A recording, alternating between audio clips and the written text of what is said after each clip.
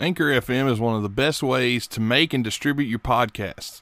Their online creative tools can allow you to make your podcasts from home and on the go. Anchor will also help you get your podcast sponsored with no minimum listenership and help you make money while doing your podcast. And distribution is the easiest thing ever. I've used many different distribution sites. Anchor so far has been the best. And they can get you on every major distribution site out there. They can take your RSS feed, whether you're creating a new one or if you're just moving a show from another platform. Sign up for Anchor at anchor.fm now. And when you get there, make sure you pay attention to everything they tell you to do, and they'll help make your podcast great and help make you some money. Again, head on over to anchor.fm now. Blog Talk Radio.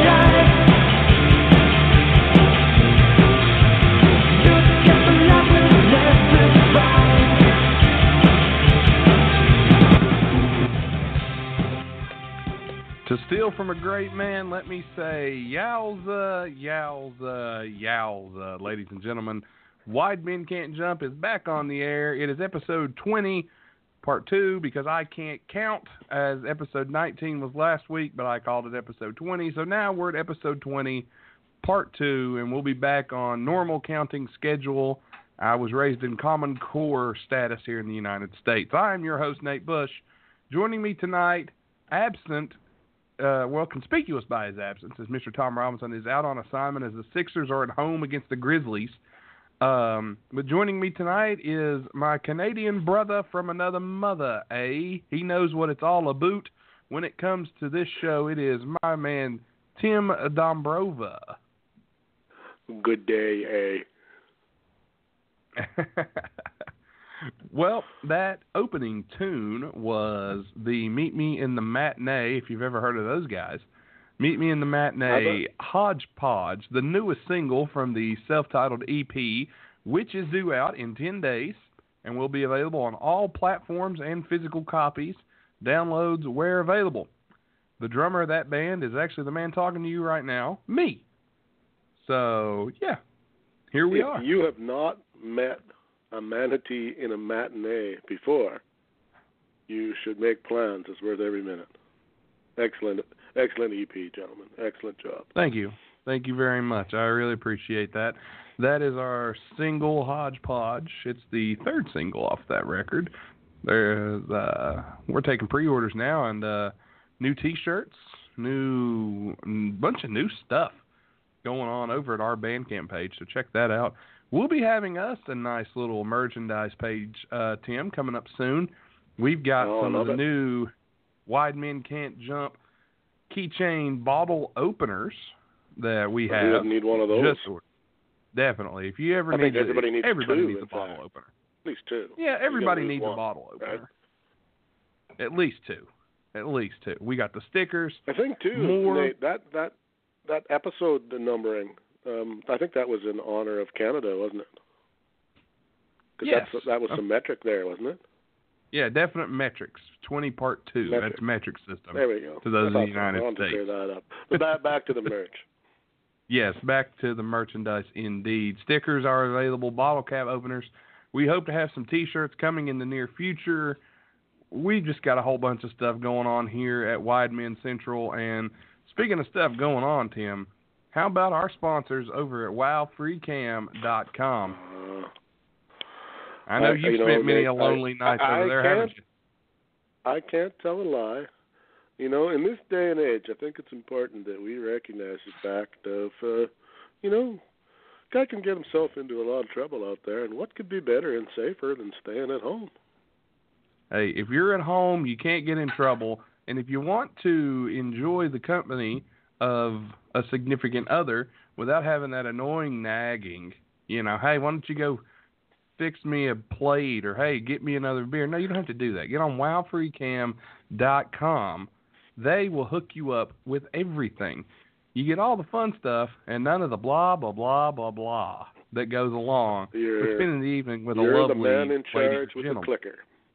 Exactly. You get fed up, you just X out, and you know the deal, Tim. You know how they operate at Wow Free Cam. What's that sound? Oh, what? I trust that That process, man, let me tell you. Yes. But the good folks at Wow Free Cam never let us down. And Jumpin' Jeff Farmer, would you visit Wow Free Cam ever again? Yep. Well, there you go. That's all I need to hear. Pretty straightforward and to the point. What can't really be misconstrued for anything but a positive. There you go. It's definitely a positive. So check them out, wowfreecam.com. They're our sponsor. And Tim, you know, I know you're not the biggest NBA fan. I blew that, Nate. I blew that because I should have said, wow.com. What's that all about? What's it all about? What's that all about, Nate? But check them out. Moving on. Check them out, wowfreecam.com. They're our sponsor. Good guys. Love them. Good people over there. Always good to us and good to you. So, Tim, it's the flagship show. The first time you've ever co-hosted. We got TR out on assignment. I feel pretty special in the trying to fill up this gigantic Tom Robinson chair. Oh, good luck. Good luck with that, sir. That is not easy. Yeah, I don't know if I can pull out some crazy story from my past to share with everyone, but you never know. We may get there, so let's see where we go. Yeah, we're going to have some fun here tonight. We're going to miss TR tonight, but he's still with us, of course, again, out on assignment covering the Sixers game, and he is having a blast from what I can see on his Twitter. I hate he couldn't be here tonight, but hey, if you're at the game, it's always good that he can let us know he's out checking out everything. And don't forget, he may call in later, and don't forget the big marquee matchup coming up this weekend as the T-Wolves take on the 76ers once again, the rematch from the Beard Challenge. Were any stakes involved in this rematch? We haven't really talked about any stakes yet. If he calls Not really, in, because there was some talk about. I really don't like to bring up the subject. Also, being a wide man who doesn't jump very well, there was some talk about weight loss, but I think that went out the window. Well, it was going on for a while, but we couldn't really get everything together. And then I got really, really hungry, so that kind of went out the door as well. Well, you got some news that would have destroyed that anyway, right? You know, well, yeah, that probably would have pushed you over the this. Now, you're legally obligated now to eat with your lady, so. Yes, sympathy weight, as I'm calling it. Yes. I do plan on going back and losing a few pounds after I get back from vacation within the next within the next couple months. Me and Autumn are going on a nice little vacation. When I get back, then I'll go hardcore, time to lose weight and get healthy kick. But anyway, we can do something as simple as perhaps I don't know, Instagram photo or something like that of in the other team's colors, or something along those lines. I'll tell you this. If Minnesota loses to Philly during this game, I will, live on air, and I mean this, where we don't have video anymore, I'll take video and post it on Twitter, and I'll do it live via the show right now at the same time. Have you seen the hottest chips things, the hottest chip challenges? You seen those? It's the one chip that's made of, it's ridiculously hot. Yes, I have. Okay. Well, if TR's Sixers win again against my Wolves, I will eat one of those live on the air. Oh, God. Are you insane, I will do it. I'll do it. That's how confident I am that we can win this game. I was thinking of something a little less painful, like, I don't know, if Tom loses, he's forced to drink, a glass of milk, because his system would probably revolt.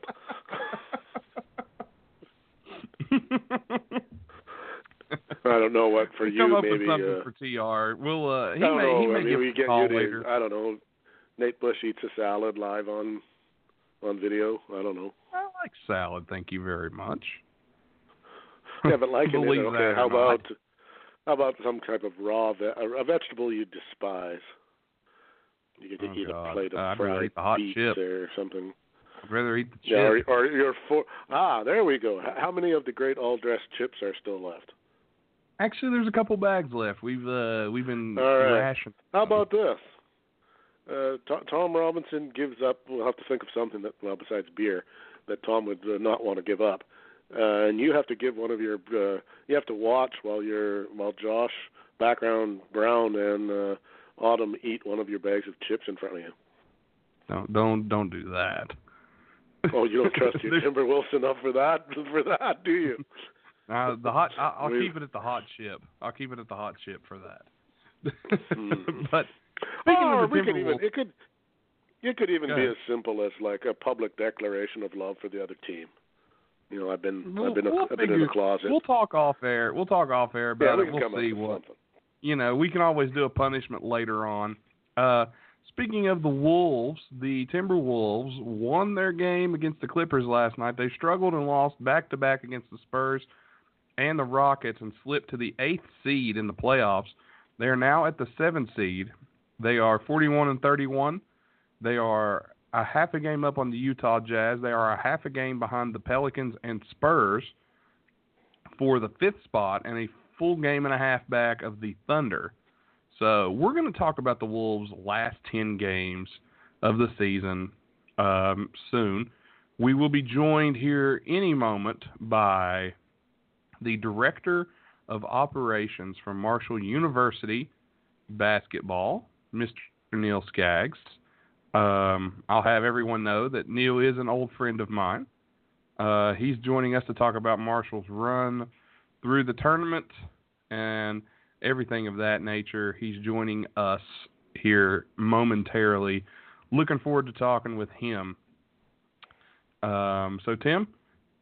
We've got some questions for him about. I'm not sure if he can or is privy to actually answer them, perhaps, but because there's a lot of squawk about the tournament this year and seedings and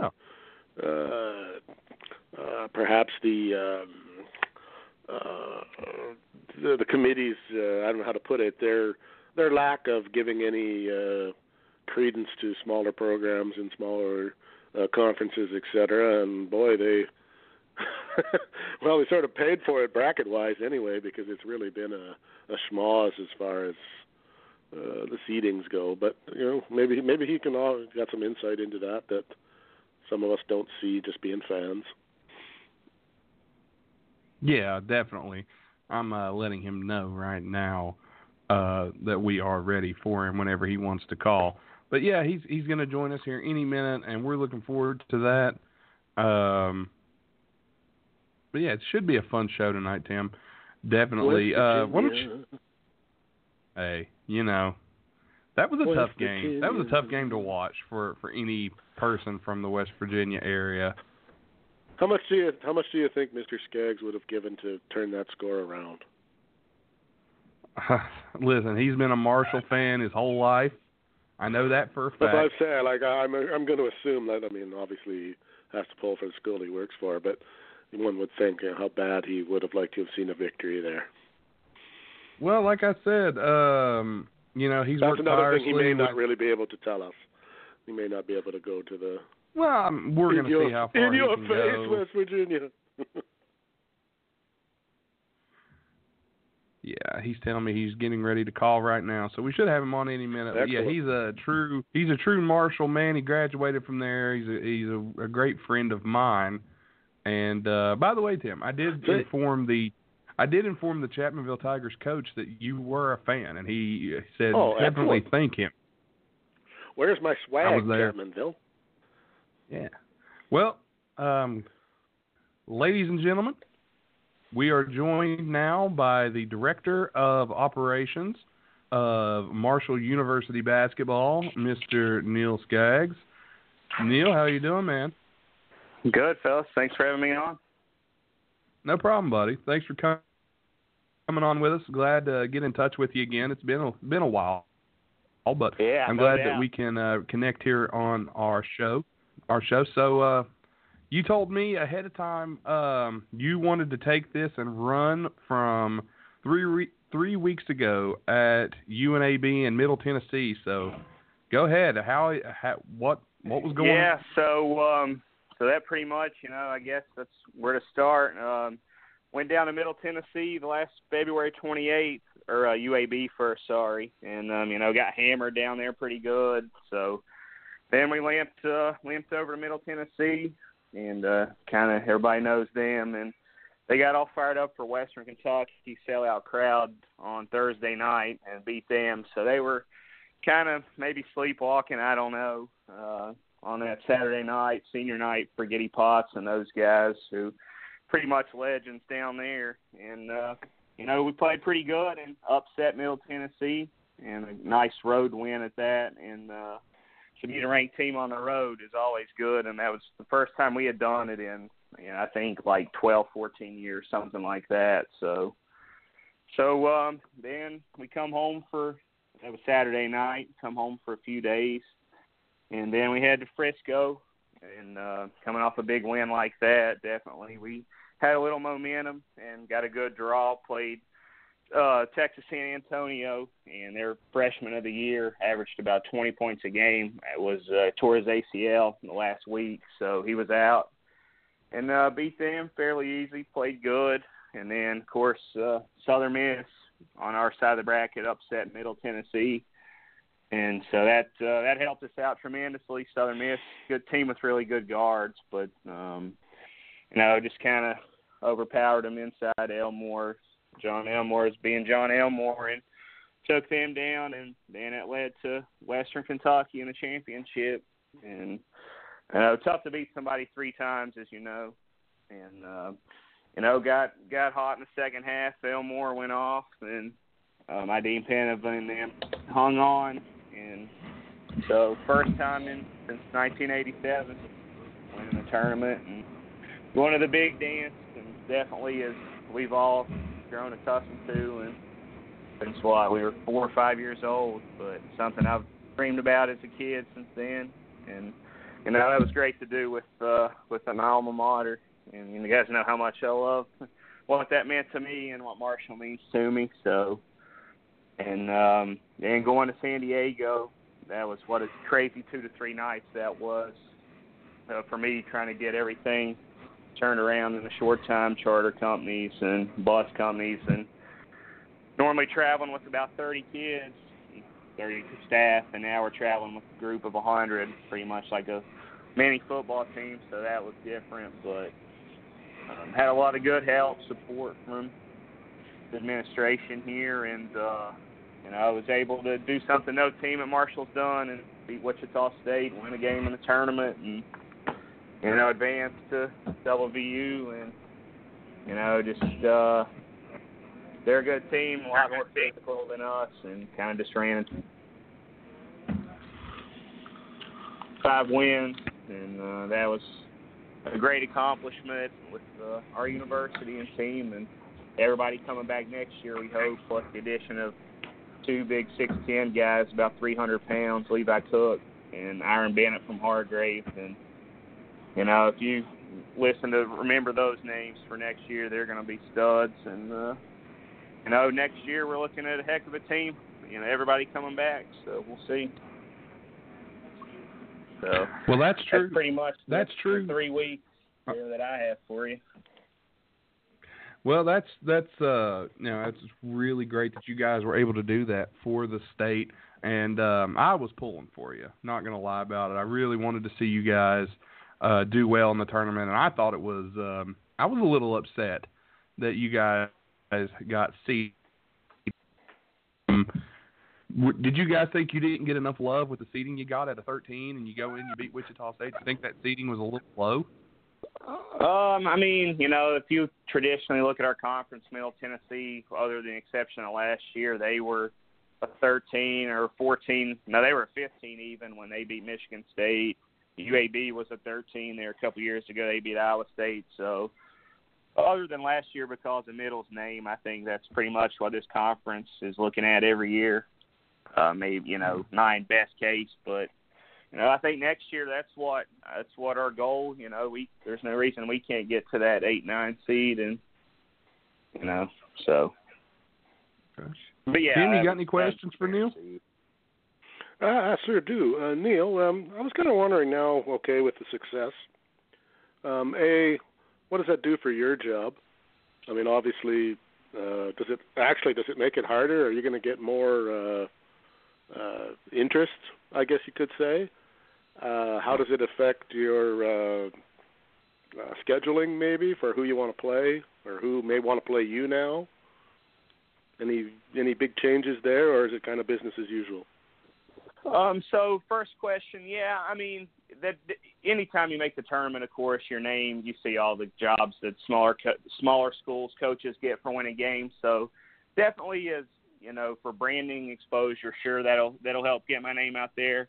But it's more along the lines of the people I met from the NCAA and stuff and all the meetings we had. So that was definitely great to branch out to meet some new people as high ranking as they are. And then 2, for scheduling, we have a few high major teams for playing next year. I can't really, through contract purposes, mention who that is, but definitely teams. There'll be some Power 5 teams that we feel like that we should beat, and so we still looking for one more game, and that'll be ideally a Power 5 team, but that'll be on the road. That it's all a matter if we can get somebody to play us now. We've had quite a few teams turn us down. Now making the tournament on top of that with the aforementioned guys coming back, it's going to be tough to get somebody that'll play us. Yeah, it's tough to try to get. What does it do? Sorry, Dave. Go ahead, Tim. I'm sorry. No, go ahead. What does it do? What does it do for the school? Is there an immediate financial reward? Does it make it easier now to scholarship-wise, perhaps, or? I'm just trying to see the benefits because the school hasn't been 31 years. 31 years. So yeah, I mean, I'm sure I've recorded them, but haven't gotten to watch the games on TV. But number one, just the brand exposure that Marshall's commercials are playing on True TV, TBS, TNT, and so that's right off the bat already. That that goes to admissions, and that I'm sure the number of times Marshall is brought up, of course, and then so then the money goes to every round you get, the money doubles pretty much. So then that'll be split. That figure split among the conference basketball teams. So, okay, I didn't know that. Which it's a healthy number. I mean, it's nothing to, you can't complain, and that lasts for 5 years. So you go back 4 years now in a row, the Conference USA team has won in the first round and advanced. So, you're adding 4 years on top of what we just did for another 5 years. So that, that adds up. And so just another bonus of making it, no doubt. Okay, I got one more question, then Nate, you can get back to Nate. For yourself, now that you've probably reached a goal, I won't say that you didn't think you could, but maybe not quite so soon. What do you do now to top this year? Or can you? Is it realistic to think that you can? Or yeah, that's a great question. I was kind of thinking that earlier driving down the road of what my goal. That certainly was my goal. And now I think our goal should be to next year to advance to the Sweet 16. I mean, nothing outlandish, but they're not our goal, my goal, but absolutely no reason why, like we said, everybody coming back, hopefully, knock on wood. And with the additions we have, expectations will be high and there'll be more pressure, of course. But at what bigger stage than play in the NCAA tournament, and so that's some experience there. So next year we'll be right back at it and hopefully playing into the second weekend. Well, Neil, I think you guys have a really good shot of getting there. You've got a coach who I think is one of the most underrated coaches in the country, and this tournament to me was really his I guess you could call the reawakening of people realizing, hey, Dan D'Antoni knows his business and knows how to get it done with a basketball team. And what's it like working with Dan day in and day out? Yeah, well, so the first part of that, Dan is I would say he's one of the most popular guys being searched on Twitter last weekend, no doubt. And just the D'Antoni brand in itself with what Mike's doing right now. And, I would love to, as we said, I'm trying to get Dan on your show. He, this has been what a crazy week for him. I'm sure you guys saw Scott Van Pelt on Sports Center talking. So he's been blown up left and right. People calling him that he, has no idea where they're coming from, and just loves to talk the game. He'll talk the game to anybody, and Dan's I couldn't say enough nice things about Dan. He's been great to me, and great to work for. A lot of guys stress the game way too hard, play with the game way too hard, and Dan really simplifies that. And for instance, a lot of teams, you hear about shoot-arounds these days. Well, about middle of the season, we quit shooting around on the road even. So, just show up, that kind of show up and play mentality. And like I said, won at Middle, won some big road games at UTEP, never won there before. And so, like I said, a lot of people play with the game too much, and Dan's so great about simplifying it. And, I think our offense is tough watching it, but, ball screen here, screen there, guys in certain places, and Dan teaches the game well for kids to understand where to be at the right time, and that's why he's great. Yeah, and you guys have the Elmore brothers on your team. If we could mention them for a minute, John Elmore really got a lot of attention during the tournament with his shooting. The announcers for the game against Wichita said she was going to get her tape measure out and measure where he shot the ball from, and made it late in the game against Wichita. What a talent he is. He really impresses me. He is great on both sides of the ball, and he was just pestering Wichita State. Talk about John and how good of a player he is, and can he, of course you can always improve, but how much better he is going to get if he comes back and plays another year for you guys.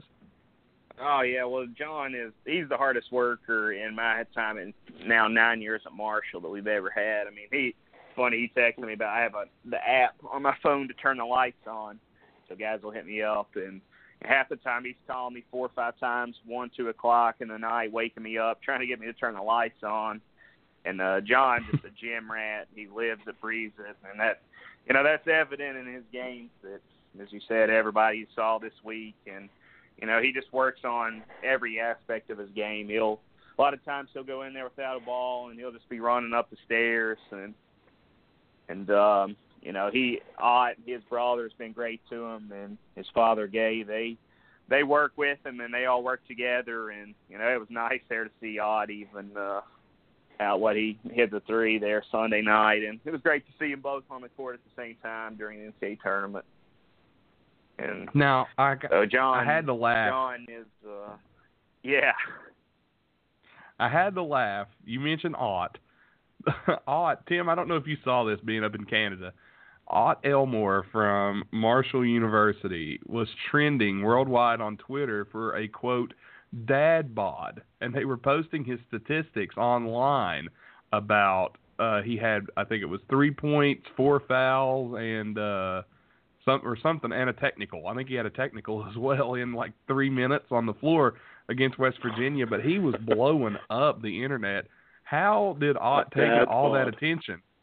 Yeah, that was a New York Post article. But how did Ott handle that? He loves that. He was eating that up, and it was great to see him. He loves that attention, and I think he called into Barstool Radio there on the bus coming from the airport back on Monday. So that was great to see that, and I know he was him and all the guys. Even the fact we talked to Barstool and everything, those guys loved that. So that meant a lot to them.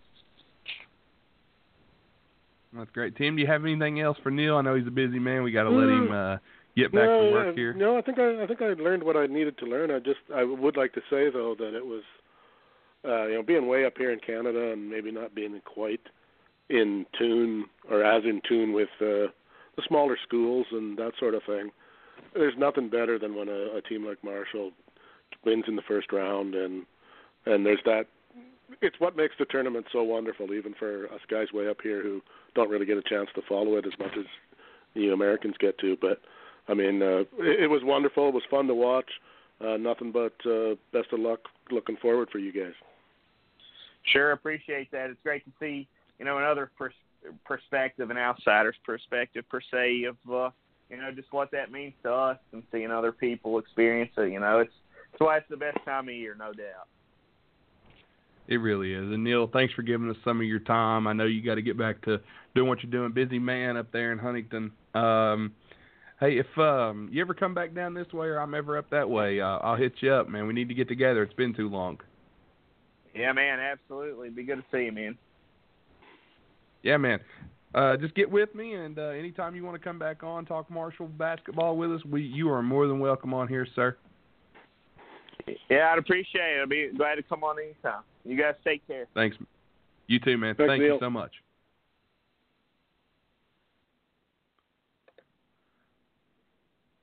Well, ladies and gentlemen, that was the Director of Operations for Marshall University basketball team, a Cinderella team who pulled a big upset in the first round, and old buddy of mine. I'm glad he was able to come on tonight, Tim. Yeah, pretty. He's right up there in the running for the guest who just makes you want to give him a hug. Oh yeah, he's a great guy. I've known Neil since I was a kid. He might have taken Ian's spot from the guy who could convince you to give up that allegiance to West Virginia and cheer for Marshall. Oh, I mean, look, I have nothing but love for the University of Marshall. I've actually been up there many a times. I've hung out with Neil Timeless. We used to play ball back in when he was just in high school, and I was just out of high school, and we'd always get a key to a gym somewhere, and we'd go shoot ball, and it's just part of that. And to see a guy that absolutely he grew up with Marshall. Go ahead. Totally slipped my mind now. Is how does that like up here anyway? When I hear Marshall, I think football from the movie and that sort of thing, right? I wonder what this does to square them. Yeah, I wonder what that does though. Like, how does this rate compared to what? Does that make him? Does that push the status of basketball at Marshall up there with football, at least for the time being? Marshall basketball has always kind of been overlooked. It's always been the little brother to West Virginia basketball here in this state. I think that win for them really elevates them. And there's a lot of guys locally down here that are going to go play ball for Marshall in the next season. If you weren't looking at going there before, I think you would have to at least consider it now. Well, Dan D'Antoni is building a program there that is, and here's the thing, Tim. Think about it like this. Dan D'Antoni, if you go play for him at little old Marshall, and, Marshall's it's a Division I university, but it's nowhere near the size of most of these places. But if you go play for Dan D'Antoni has connections all over the NBA. He knows everybody. He's been an assistant coach in several different organizations, and his brother's coaching the hottest team in the league right now. This is true. I'd also say that probably I know for a lot of people, if the sports is, I don't want to say secondary, but if the education's important too, maybe you got a better shot at both there actually. Smaller schools, so you're going to get a little more notice from your coach and the administration. I'm going to guess I don't want to pick on the bigger universities, but I'm going to guess probably a better education, because they do tend, the smaller schools do tend to focus on that a little bit more. That's always a positive if you can walk out of school with a degree in your hand, better than the one and out situation. Yeah, Marshall and Marshall's basketball team has just gotten so good. They've actually, John Elmore can shoot the lights out. It's really wild to see him do it. The way he can shoot. I even posted the other day from the Wendy's parking lot. But they've got a guy named Ajadine Paneva, who is the nation's leading shot blocker. He leads the entire nation, Tim, in blocked shots. I'm trying to find his stats right offhand. I know it was stated several times that he does lead the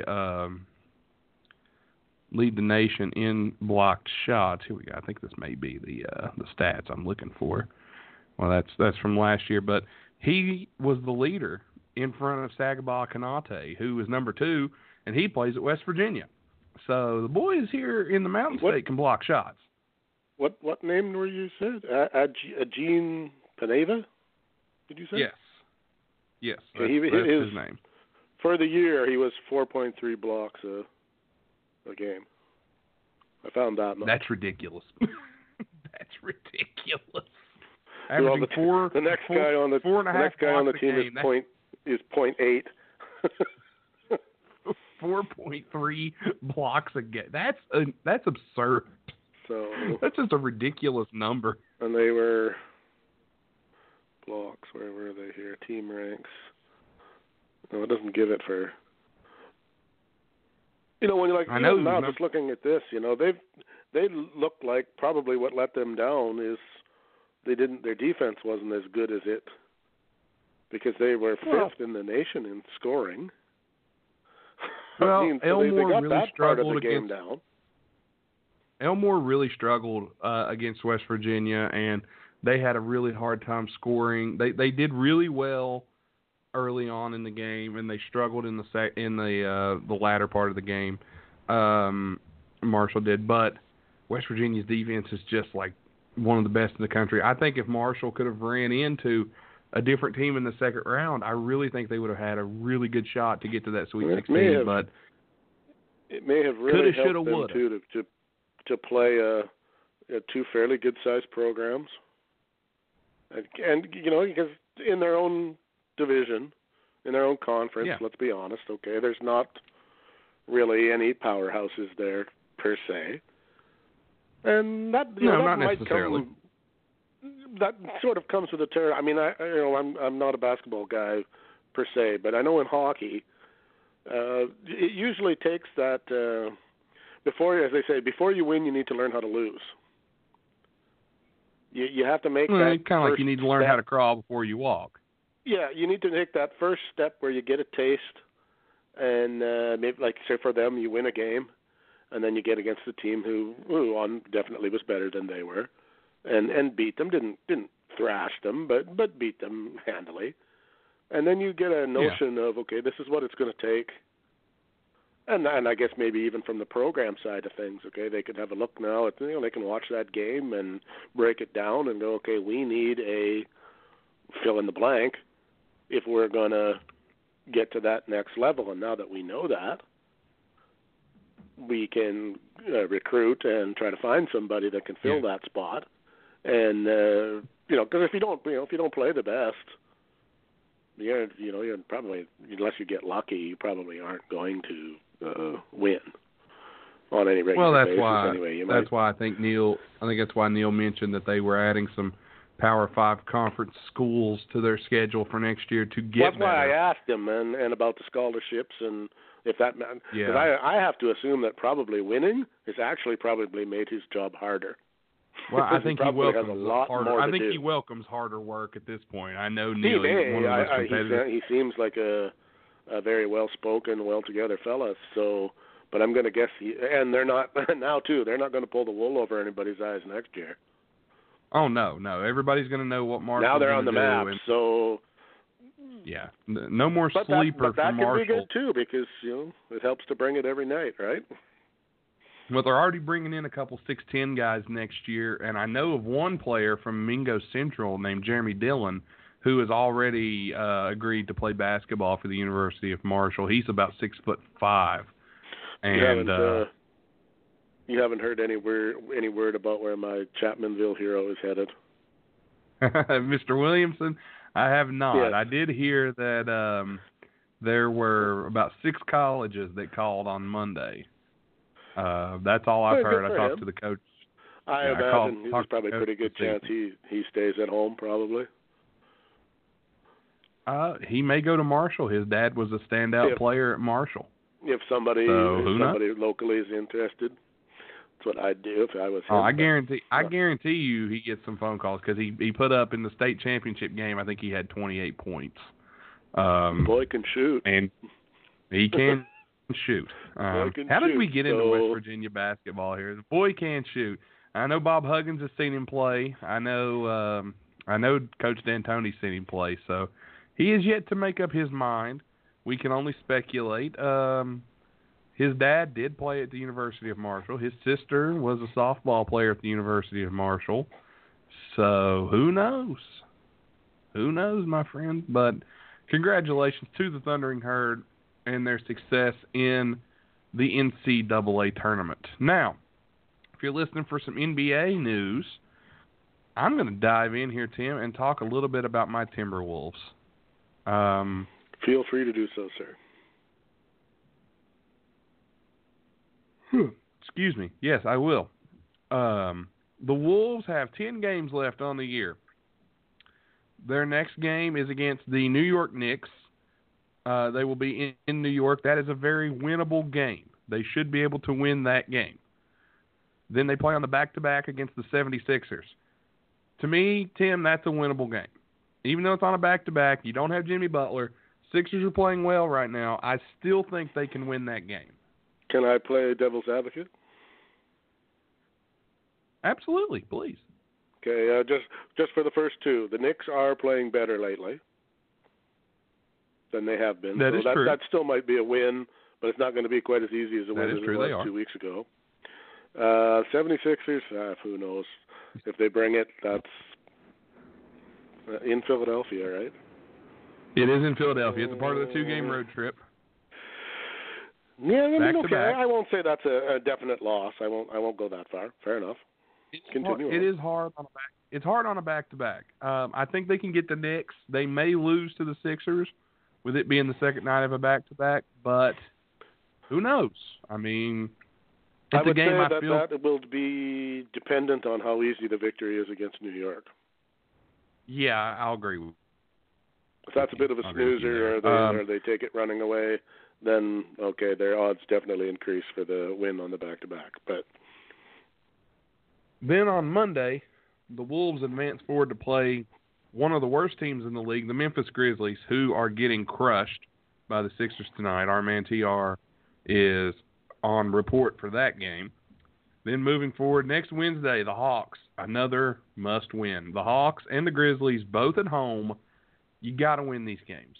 You lose these games, seeing your hand in the playoffs away. You got to win these games. These are two of the worst teams in the league. Both don't want to win in terms of front office. They want both are doing everything they can to lose. Hope they keep it up as the Wolves look to win those two. Let's see. Then on Friday, they're in Dallas against the Mavericks, another team who is not very good this year, who the Wolves should beat. Yeah, already out of it. Got no real reason to.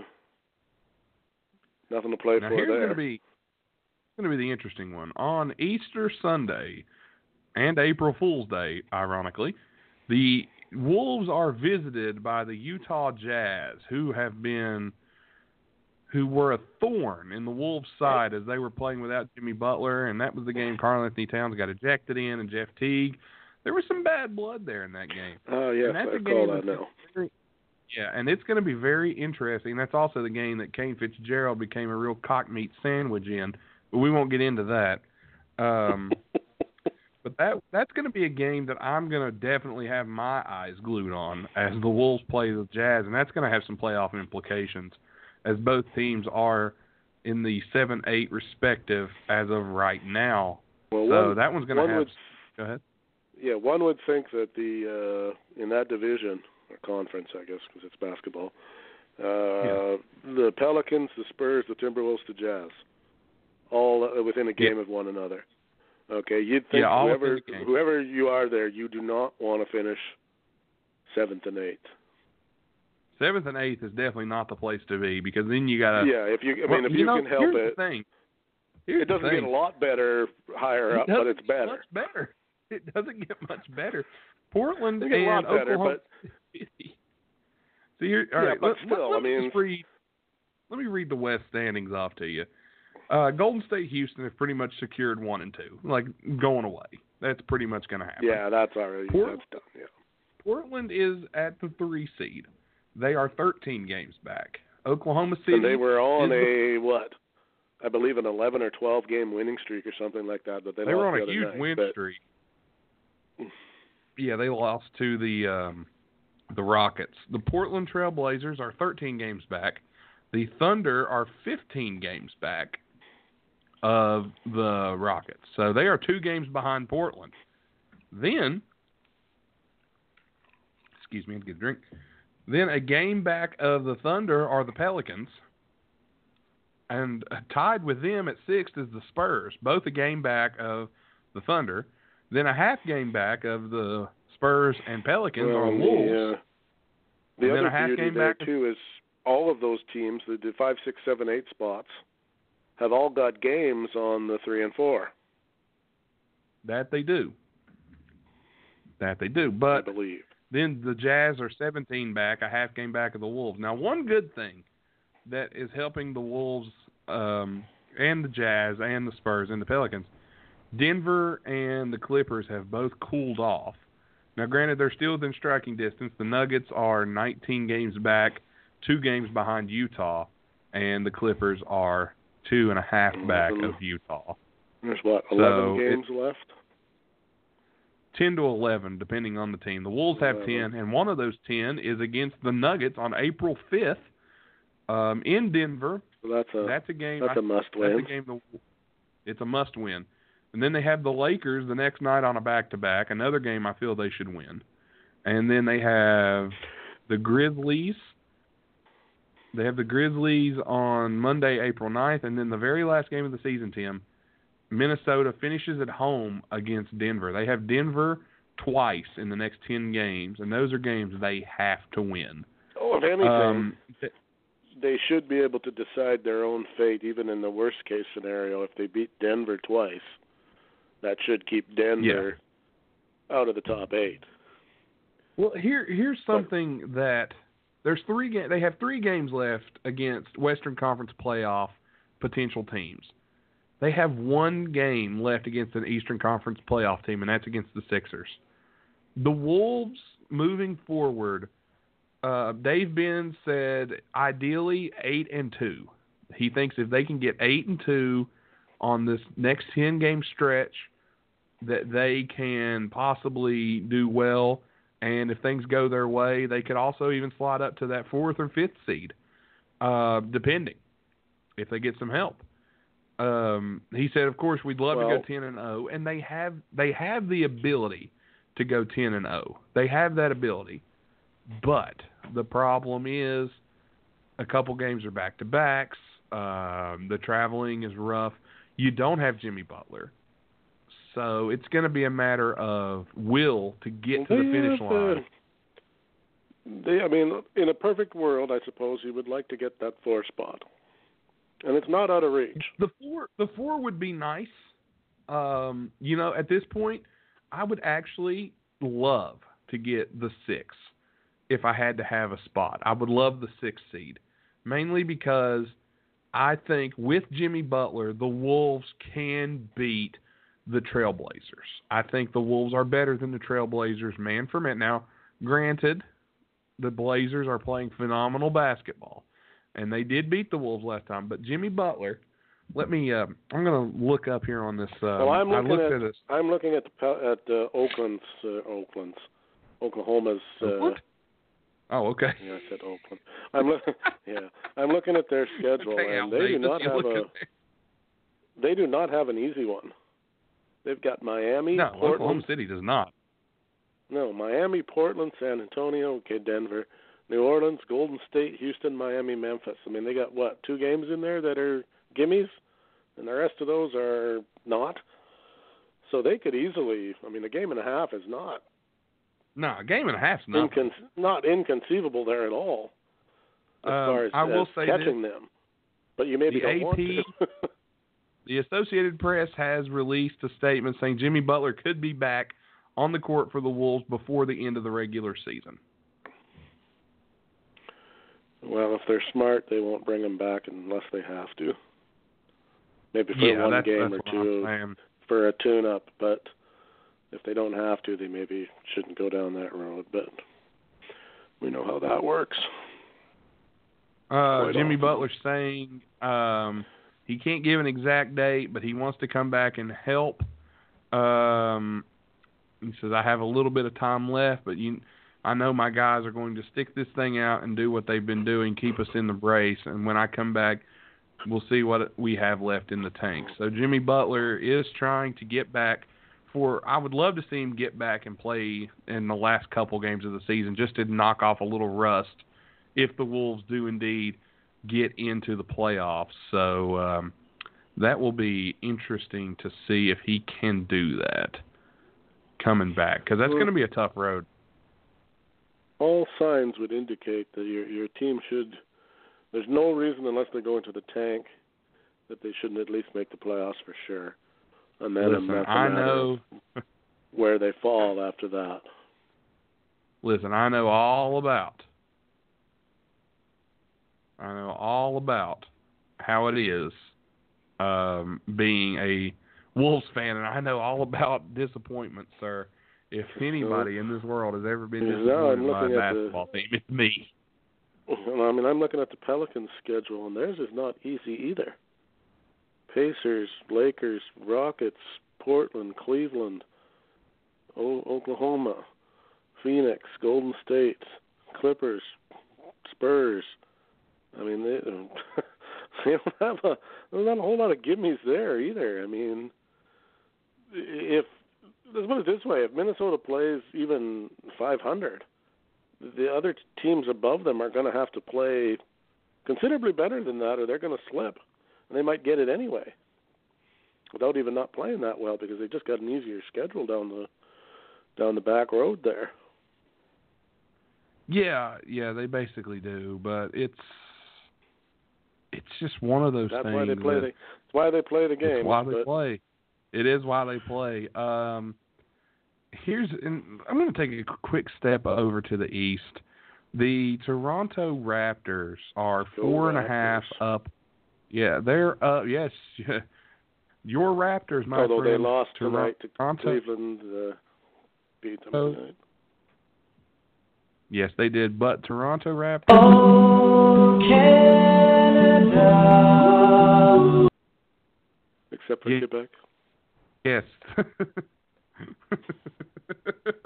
for Quebec. The Raptors and the Celtics have clinched the playoff spot, but the Raptors still having a 4.5 game lead on the Celtics. Cleveland did win tonight. They are in the 3 spot, and the Pacers are at the 4. The Wizards are the 5, and they are tied with the Sixers, who I believe did get their. They got their 40th win tonight. The Sixers are tied for the 5th seed, and Miami is 14 games back. Milwaukee 15 back. That's going to be your order for the playoffs, because Detroit's the closest team. Yeah, Detroit's the closest team. They're 20.5 back. They're 5.5 back of Milwaukee for the 8th seed. So the East is still pretty much set as we speak right now. I'll have to watch the highlights for the Raptors game. The score at the half there was 79-64 for Toronto. Apparently LeBron had 35 points and 17 assists. 35, 7, and 17. Toronto had a just looking at the box score, had a horrific third quarter. Only scored 20 points in the third quarter. There was the difference in the game. Here Toronto's got the one right now, and if they play 500 basketball, they'll be the one seed throughout the playoffs and have home court. I still have a hard time picking against Boston, but it depends on what Boston shows up. The Raptors for me, and there again, I'm not the hugest basketball guy, so somebody with some more insight might see this differently than I do. But they're another team that they've never really gotten very far. Always a lot of promise, but never really get that far. And I never know with this team. I can't say I'd be surprised if they got wiped out in the first round, because they do have that kind of, I don't know, stigma about them. That are they really as good as their record says they are? Well, here's the thing: the bottom half of the East is so just, and then you have to throw that in there that the East is the weaker conference. So that here's does play the thing: a bit the West, into that. But the West, I called it the West. Good God, I called it the West. The East, bless my heart. The East it is what it is. The East may be inferior, but it's starting to even out. I don't know if anybody's noticed this. I know there a few years ago, a sub 500 team did get into the playoffs, but now the East is getting better, and teams in the East are becoming more competitive. Yeah, like you said, at least there's no below 500 teams in the playoffs this year. Well, not yet. So Milwaukee still has a little bit of a game Milwaukee's left. Milwaukee's hanging in there a little bit, I guess, but I mean, Milwaukee it's amazing and Miami already. both have potential to go below 500. There's 11 games left in the season, and there's already 5 teams have been eliminated already in the East, and the 2 that are left are probably they're 5 and 7.5 games back. So it's not. They're probably not going to make it. Not looking like they're going to get there. No. But Cleveland potentially right now, if the playoffs started today, Cleveland would match up with Philly. And here's my thing: who in the hell is going to stop LeBron James? Nobody on the Philadelphia 76ers. Here, I say this all the time, and I hate saying things like this, but the NBA at times it's just so hard to bet against pure talent like guys like that. Are you going to be able to beat? Are the Eagles going to be able to beat the Eagles? The Sixers, are they going to be able to beat a team like the Cavs 4 games? I just don't think they can, man. Well, and without getting into the bells and whistles of it all, the game has sort of been, it has kind of evolved to favor those kind of players, situations, whatever you want to call it, where one guy can almost of his own will win a game, or lose it for that matter in his case. But, if he shows up, he's quite capable of putting 50 up. Yeah. Hey, Tim, I don't mean to interrupt. We got a call. Oh, excellent. Hello, you're on the air with Wide Men Can't Jump. Yowza. Oh, my God, it's here. alive. He lives. Ladies and gentlemen, off assignment this evening, Tom Robinson joins us. He was on assignment, now he's off assignment, apparently. What's up, TR? What's up, boys? Thank you, Tim, first and foremost, for stepping in my chair tonight. A little under the weather. It feels like we switched places literally and figuratively, as there's a second nor'easter here in Philadelphia, and I'm nursing a cold. But that said, I had a look at the Sixers tonight and things of that nature. So thanks for filling in. Anytime, sir. Anytime. What did you find out tonight for us? Well, I had a few topics I jotted down. I was trying to listen to the whole show, and my phone. You guys know my technological problems, but I heard most of your guys' show. Great guest too, Nate. Thank you. With the guy from the University of Neil Skaggs from the University of West Virginia. His name slipped my mind for a moment. I'm a little NyQuil up again. But From Marshall. Yeah, because he just threw up that you said he was from West Virginia. Did I say West Virginia? You did. It's a school Christ. in West Virginia. We'll let you slide. He'll forgive you. Well, I did preface it by saying I'm NyQuil'd up and under the weather, but no call for you. yeah, was he? I mean, he seems like he's a what was the word? A compadre of yours, a peer of yours. Is he in your age range, Nate? Yeah, he's a year younger than me. We went to high school together, and he's a friend of mine. We used to play pickup ball all the time. Okay, I was wondering if he had been around during the Randy Moss era, but he was probably still coming up in the ranks at that point. Yeah, we were both in school during that. Yeah. Couple things of note. Colin Coward, your headline when I clicked on the show banner mentioned The Herd, which coincidentally is the name of his talk show on Fox, and he's a love-or-hate guy. A lot of guys swear by him. A lot of guys hate him. You know, you pick and choose. I'm sure there's people with us that way too. But he's been anti-Philadelphia, which if he's talking about the fan base, you know, sometimes I'm with him because of how silly and moronic they can be. But the teams themselves, you know, I kill or die for them, as they say. And he, in October, was ragging on the process, which I will never disagree with, but he made some outrageous quotes that team will never, you know, saying that Embiid will never play enough. I forget what he said about Simmons, blah, blah, blah, blah, blah. And I would have probably concurred with him if I had heard it in October about Embiid's health. I'm very pleasantly surprised and happy to be wrong. But nonetheless, either tomorrow or in the future, he has to wear a Sixers jersey because they picked up their 40th win because he answered a tweet that Joel Embiid retweeted that he said, if that team wins 40 games, I'll wear a Sixers jersey. So mission accomplished, but the way they won that 40th game tonight was very disheartening to me. The player that played the most minutes for us was Marco Bellinelli, a aging bench player signed after he was released by the cheap powers that be. I'm happy they signed him, but I'm just giving an example of things this team does. They rested their starters, which is a good thing because I believe they play Orlando tomorrow. However, the game was never in doubt even before the tip-off because Memphis is on the down low with exactly what Sam Hinkie did in tanking.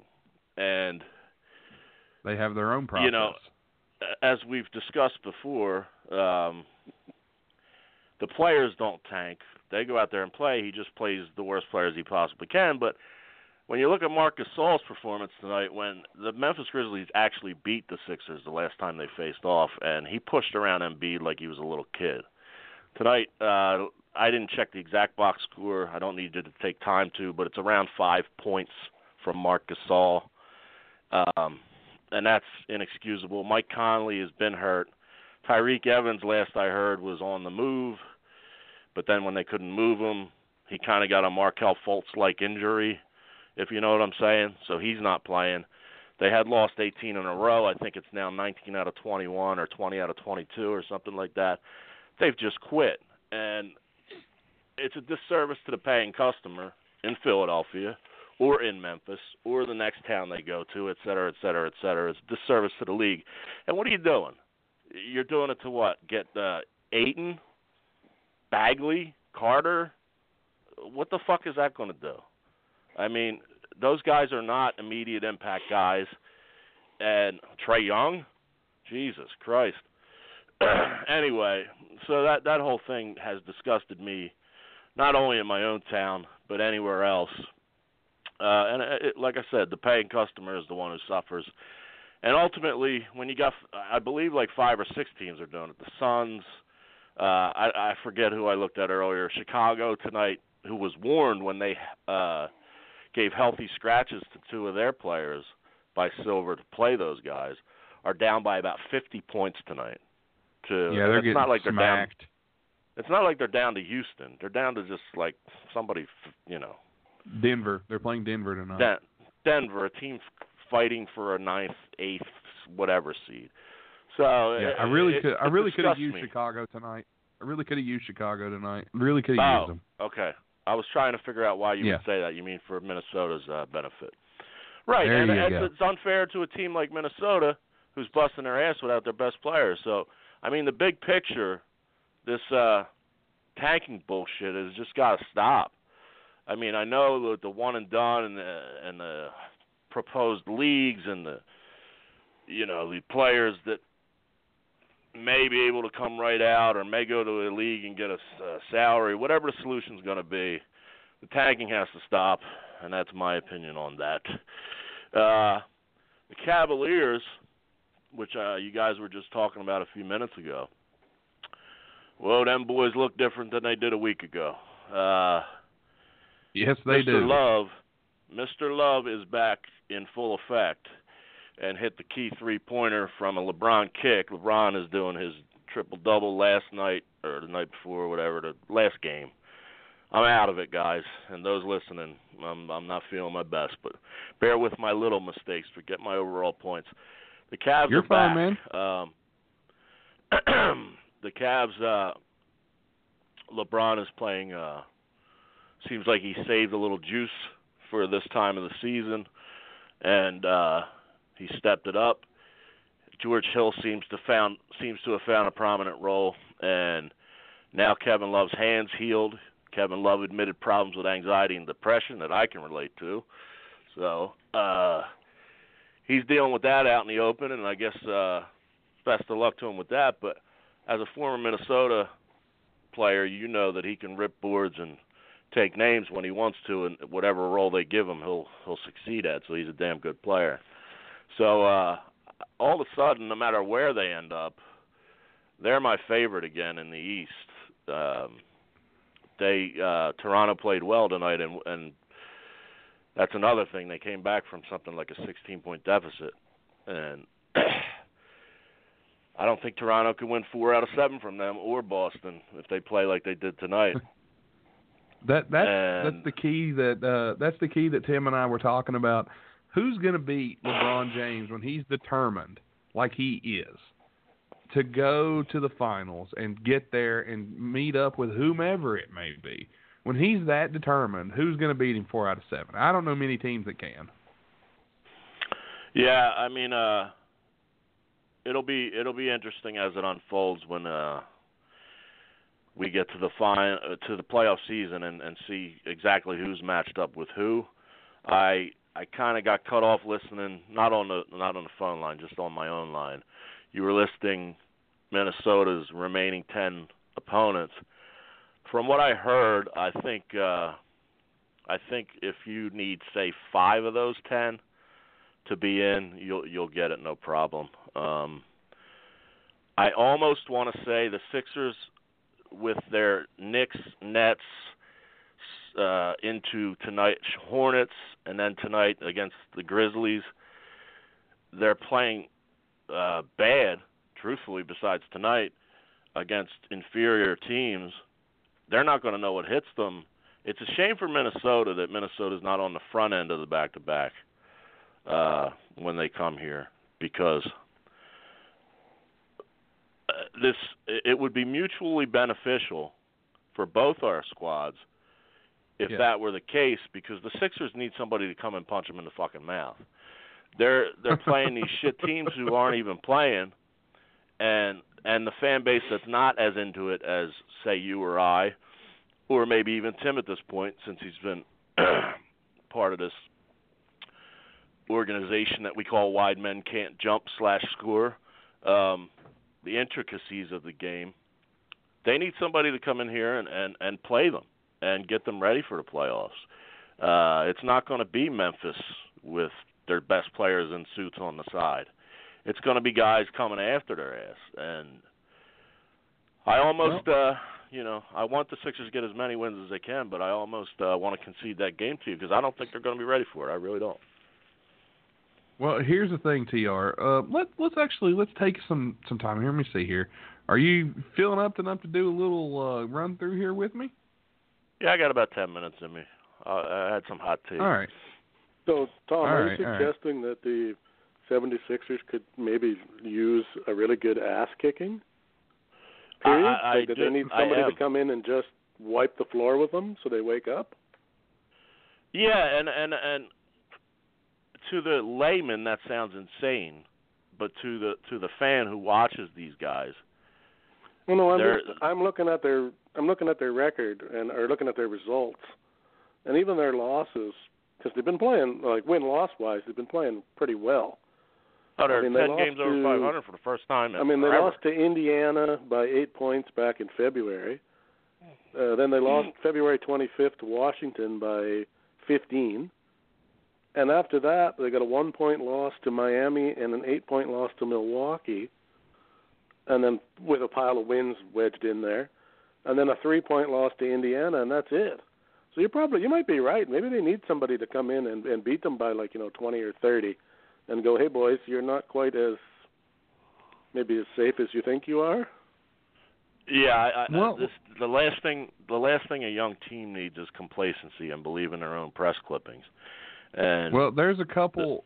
I'm looking at the schedule here. The next game, as you said, TR, is tomorrow against the Magic. The Magic are struggling in the second half. Writing's on the wall for Nikola Vucevic. They're trying to rebuild.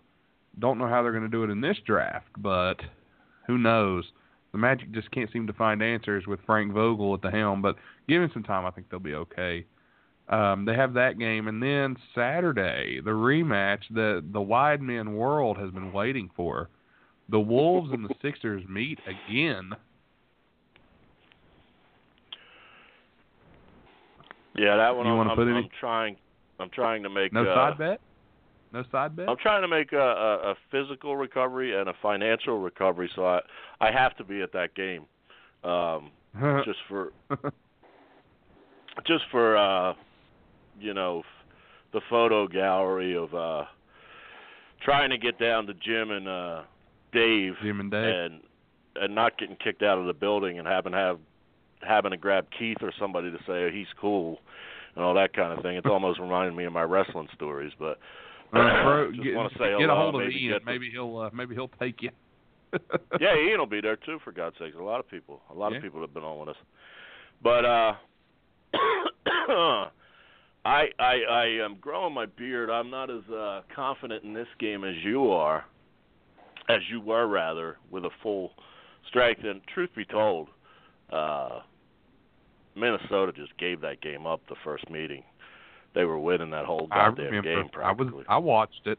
I remember. I was set to shape something, and then I was like, damn, cool. But I don't know. Tim, what did you come up with? Anything good? Well, we hadn't really. We sort of thought maybe we would keep it a little simpler this time, and maybe I don't know, somebody like Frank gets to write you a nice little paragraph where you declare your love for the team that you really don't love. For those T-Wolves? If the Timberwolves win, you get to read out Frank's declaration of your love for the Timberwolves and vice versa. Hey, man, I'm up for anything like that. I really truthfully... Or something along those lines where, first I did say earlier, if you were listening, that we would force you to drink a glass of milk, but we didn't think you'd go for that. No way. No, I'm not lactose intolerant or nothing. And then we couldn't find an equivalent for Nate. I suggested salad, but that didn't go over really all that well either. So a piece of fruit would be the end for me. I don't eat fruit. Yeah, you're taking things too far, Tim. We can't actually eat right. What the hell's wrong with that? What do you want? It's foolish of me to suggest, something that was good for you, but you damn Canadians and your health care. We'll figure something out. But the next game after that, a few days you have to come up with something. We got to hustle because it's Saturday, right? Yeah, the game is Saturday. No, it's this Saturday. Oh, yes. Oh, okay. Well, if anybody's got any ideas, maybe they can let us know. Hit us with a tweet or hit us on the Facebook page, and if not, Frank might just take it upon himself to Frank.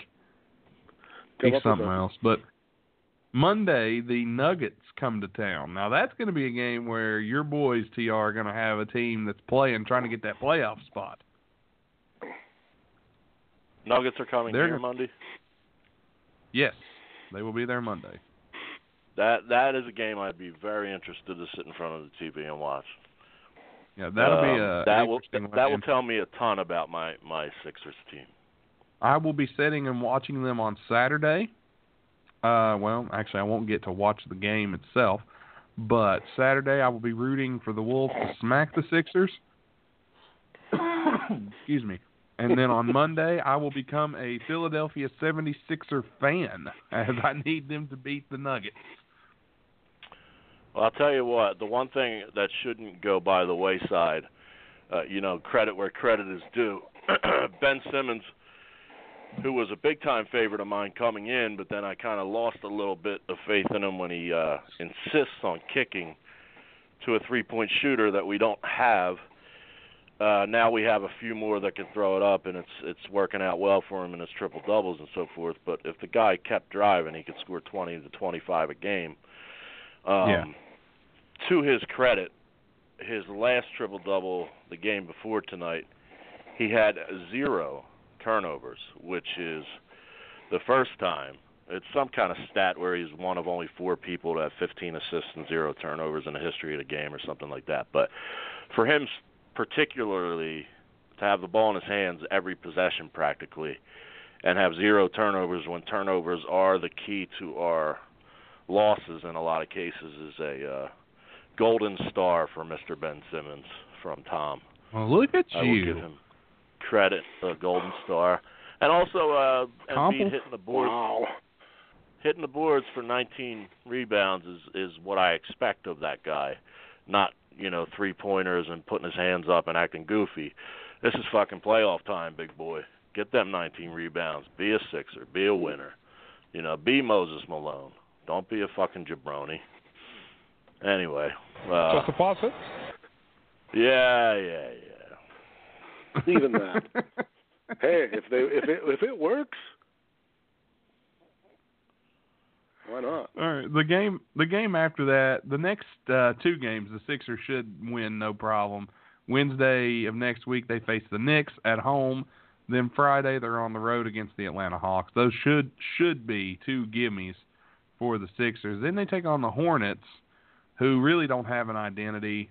I think that's another win for them. They're 3-0 against them so far in the last 2 weeks. They've scrunched 4 games in this latter part of the season.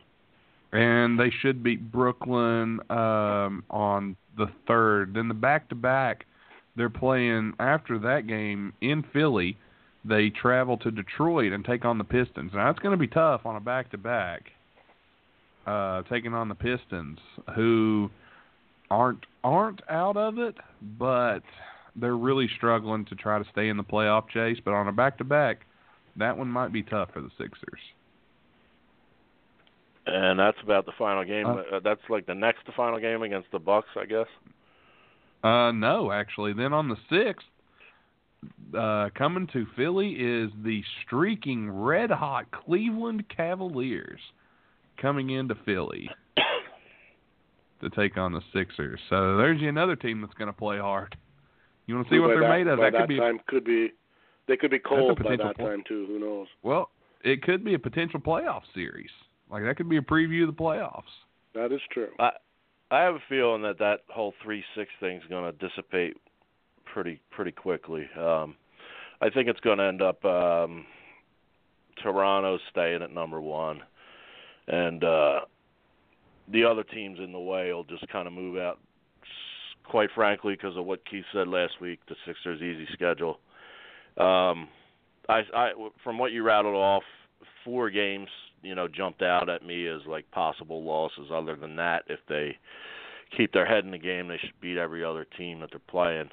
And the other team's got to play each other and so forth. So I think it's going to work out where Cleveland's either 3 and Sixers are 4 or something like that. I don't think they're going to end up seeing each other in the first round. Playoffs?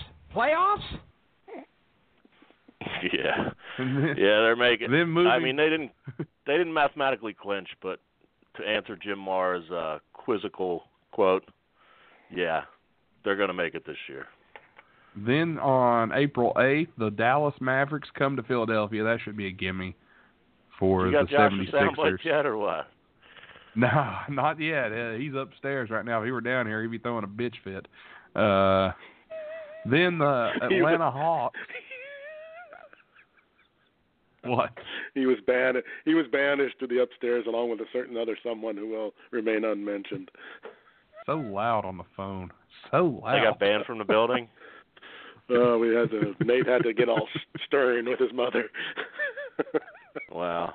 I do the show from in here in my kitchen because it's right next to the Wi-Fi. My mother was in the other room talking to her sister on the phone, and she was on the phone with her.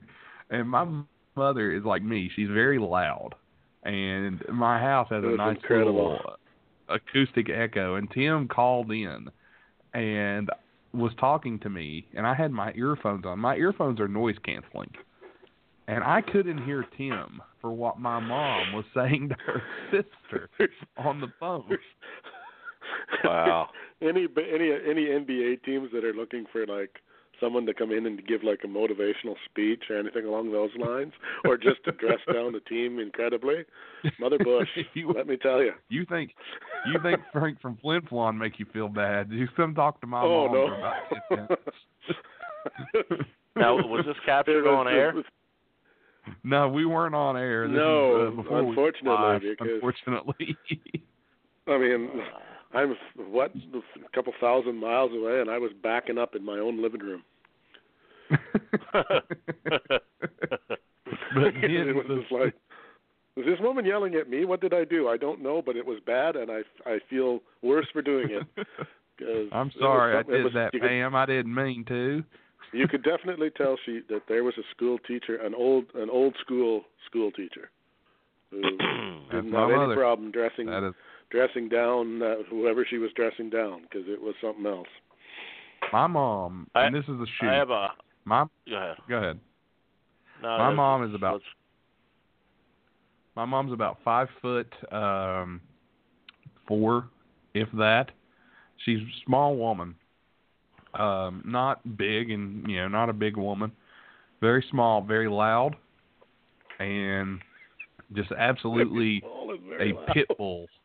A pit bull. And if she comes at you, I've seen her get up in the face of these punk kids at school, and she will absolutely demand respect. And I love by that. God, she gets That's how you get by it. God, she gets it. Yeah. Listen, I'm 6 foot, guys. I'm 6'5". I'm over 300 pounds, and when she gets mad at me, I am sitting in my seat, and I am looking at the ground, and I'm apologizing. Okay, but she's your mother. That's a little bit different. I'm a 50-year-old man living in another country without fear of reprisal from this woman. There's nothing she can do to me, and yet somehow I felt chastised, and she wasn't even speaking to me. Honestly, she would make Kim Jong-un act right. I'm not even kidding. She would straighten out this entire problem. I think we might have just come up with another character, Drill Sergeant Bush or something along those lines. There you go. Vicious Mama Bush. Listen, she's one of the most. She's the opposite of she's old lady but politically correct. Oh, she's very politically correct. She is. I'll bring up I'll bring up a off-air conversation on air real quick. Who cares? We'll peel back the curtain. Can we at some point?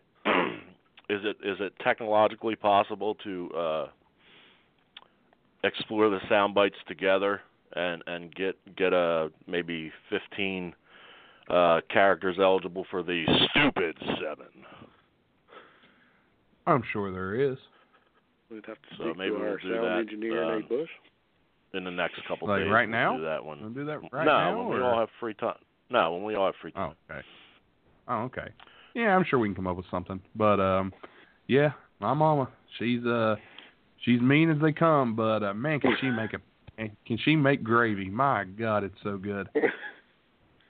Well, you're in a situation then where she tore up and put into place those aforementioned teenage students or punk kids or whatever. Yeah. Punk. She's got the son who can just wear a pair of sunglasses like Big Bubba Rogers and show up all big, and it kind of reminded me when I used to bounce with this. I used to bounce with this professional MMA guy who weighed about 140, and he could wipe the floor with probably us three at the same time. But the people that came in saw me all tatted and jacked up and whatnot, and would always start shit on his side of the room, and I would just have the easiest night ever, just standing there and like cleaning up his messes. You know, that was a fun time. Definitely. But I have a hot take on. Well, I'll leave it. Two things. Go ahead. I'm going to switch off the NBA to the returning Daniel Bryan and the thoughts from each of you guys. All right. What Alphabetical order. Nate first. Did Nate die when I made that announcement?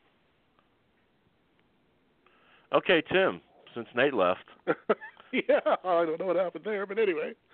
I don't Mom know. Must have heard him. I'm kind of 50-50 on the whole deal. I'm happy for him that he got what he wanted, because Lord knows he's been angling for it since the day they told him he couldn't, basically. I just waiting to watch the WWE totally screw the angle. I'll tell you what they're doing. They are basically, I think he's been cleared for a lot longer than what people think. That's possible. I think he's been cleared. That's possible. I think he's been cleared since summer. They've been letting him dust off the ring rust, letting him work with the guys at the Performance Center, and what they're doing is they're letting him come. Like, why would you waste Daniel Bryan just on like Friday Night SmackDown? This guy's gotten one of the biggest pops ever since like Stone Cold. Save him. Use him for Mania. That pop's going to be ridiculous. That's what I would have done, and I wouldn't have publicized it much either. I would have said Shane was going to have I would have said Shane was going to have a mystery partner. That's what I mean. Personally. I would have used him in that. Who is that guy going to be? Well, nobody would ever suspect, like if they never mentioned anything, that it would be him, right? Can you imagine the pop for that? Yeah, they shouldn't have even teased him going. They shouldn't have teased him going heel. They should have just let everything play out and had us all thinking it would be somebody like, I don't know, like maybe Shane teases Goldberg or teases, a big name from the past, and then at Mania his partner's Daniel Bryan. That stadium would crumble. They have no creativity in the writing department, or they're not allowed to have any, whatever the case may be.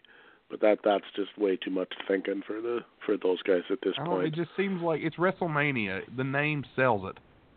Have a surprise, like the Hardy surprise last year was great. Nobody saw that. People sort of knew that was coming, and it was still quite a pop. Yeah, it was a hell of a pop. I didn't know it was coming since they worked a ladder match the night before with the Bucks. And, I didn't know it either. And they kept them in a bus, and even though they alluded, it was like when you say people kind of knew, that's accurate description, because it was one of those things like that would be cool because they're in town, but I don't think anybody definitively knew, and I actually popped a little bit for that when they came out. Yeah, I meant it it was the internet dream that it was going to be them. So when it was them, people weren't like, "Oh my God, it's them." It was kind of like, okay, that's sort of what we'd hoped it would be. Let's put it that way. I have a dark horse prediction of sorts. It's not really a prediction because I don't want to be on record as saying it's going to happen, but something tells me that Mr. Hogan will put his face out there on WrestleMania for some reason. I don't know how, why, when, where. Well, they've tested the water with him a little tiny bit. Like they put his picture back up on a few things and that sort of thing to gauge whether there'd be any negative. And there really hasn't. I think people have forgotten about that already, and worse stuff has happened since. So I know that Mark Henry's in the Hall of Fame, and he was actually the most offended and most hurt by the statements. And the last statement I heard from him months ago was that if Hulk Hogan apologized to him, he'd be fine with his return. So maybe not so coincidentally, Mark, although deservedly so, is in the Hall of Fame. And I say deservedly so due to his tenure and the fact that he ate either Randy Orton or X-Pac shit on a Subway meatball sandwich and licked his fingers and things of that nature, going through all the ribs in the back to get to stay with the WWF, WWE. So, for me, he's the guy that could have legit went out there and, he only lost because he wanted to. There's not too many guys. I mean, what are you going to do with him if he doesn't want to cooperate, so to speak, in the ring? So, I mean, I got to give him a lot of points for putting up with a lot of losing to a lot of guys that he never ever should have lost to. Let me tell you how good Mark Henry is, and this is just from my own perspective. Mark Henry had me, and I mean, he had me and everybody else convinced he was ready to retire in the middle of the ring. And yeah, they he was turned very it good into in that promo. Yeah. Oh my God! It was I almost cried. It was amazing. And he slammed Cena, and then they had the match in Philly at Money in the Bank, and oh my God, what an angle that was! Like Mark Henry alone deserved an Oscar for that. That was amazing. Awesome. Yeah, that didn't even enter my mind because. Have you watched it? I saw it. Yeah, I've seen it. Man, you weren't convinced. Oscar, but well, hell, no, he'll win to anybody these days. He never really got, or at least for me, he never really got the big man push that a lot of other guys got. I love the Hall of Fame. He was always he was always the world's strongest man, but he was never, the world's strongest man who's going to fight for the title and win it. He never ever got that, and he should have.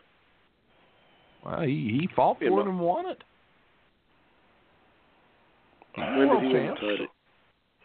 He beat Randy I wouldn't doubt Orton. Nate. He remembers all these fucking things. I forget title changes. Yeah, I don't ever remember him winning the title. Yeah, he beat Orton. That might have been in my wrestling absence, perhaps. He had it for a while. He had a good run with it during the Hall of Fame, and he held the title for a good while. Actually, shocked me when he beat Orton. Him and Sheamus had a really solid Hell in a Cell match. Okay, yeah, Henry had a run in World WWE you're talking about, though. He should have won the title. Well, I mean, he didn't win it in the 90s. He was European champion for a while. He was ECW champion on the WWE ECW brand thing. Not knocking a guy like, say, Vader. I mean, Mark Henry is a better worker than him, is just as big. Vader should have been world champion. Yeah, well, he was in WCW and all that, but that's what I'm saying. But I mean, he never ever got the. Mind you, Vader never really got any love from the WWE either. But that's another story, I guess. But don't get me started on that because me and Conrad Thompson agree that Vader should have been world champion, and that's just a travesty that he never was. When he first came from Japan and was in, I guess it would have been, I guess it was WCW by that point. He scared the living hell out of me because he really was a scary looking, and his work, although it turns out was pretty stiff, it looked real. Yeah, well, that's because like you said, it was real on a lot of parts, and that's kind of the negative I have about him, in that he, if I'm rehashing a story you already know, the listeners might not know, he was an LA Ram and a big 500-pound, by his words, bench or military presser a la Ken Patera, one of those type of freaky strength over his head lifts, and a big bastard, and put his cowboy boots on and walked right into a dressing room that featured Bruiser Brody, and Bruiser Brody said, "Who the fuck are you?" and grabbed him by the throat. And what are you doing in my fucking dressing room? It was an AWA show where he thought because of his celebrity status and his size, he could just walk right into the business. Turned out they did let him walk right into the business. They directed him to the right place, and nothing really happened, but he always remembered Brody and respected that when he learned a little bit about wrestling. Yeah. And then he went on the global tour and held titles on different continents and so forth, but it was no picnic working with the baby bull Leon White, even after years and years of experience, because he was not light as a feather, as they say. I do think maybe he should have snuck in if his heart problems are legitimate and we may not have him around that much longer. Maybe they should have put him in this year. But it's not a legit Hall of Fame, so I don't even know why I'm bringing that up. Let me get to Daniel Bryan. By the way, before you get to Bryan, can I make a point really, really fast? Sure. Really, really fast. Mark Henry won the world title from Randy Orton at Night of Champions in 2011. And he held the title until December 18th at TLC, where he dropped it to Big Show, who immediately dropped it to Daniel Bryan. And I believe that's as long as he held it. He held it 2 months, but it was a solid reign, I thought. He's a solid middle top guy. He's such a nice guy. So I'll give Mark so long. Yeah. Anyway, Daniel Bryan. I'm sorry to interrupt. Daniel Bryan, his return was expected by me.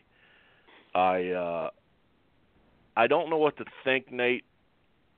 I lean towards your opinion that he had been cleared and they were just very good at kayfabing the smart fans, the Meltzers, the et cetera, and even getting the Dr. Maroons in on the kayfabe, because you can't have a surprise anymore because the wrestling business is so exposed that they don't even tell the boys. They hide the people in the fucking buses so the boys don't get on the fucking Twitter or Instagram and say that so-and-so's here. You know, when you got a kayfabe room, guys. Yeah, well, that's the thing. That's the way the business is these days. So it's cool when they blur the lines, so to speak. But I saw Daniel's pre-promo thought video where he was writing his own promo out.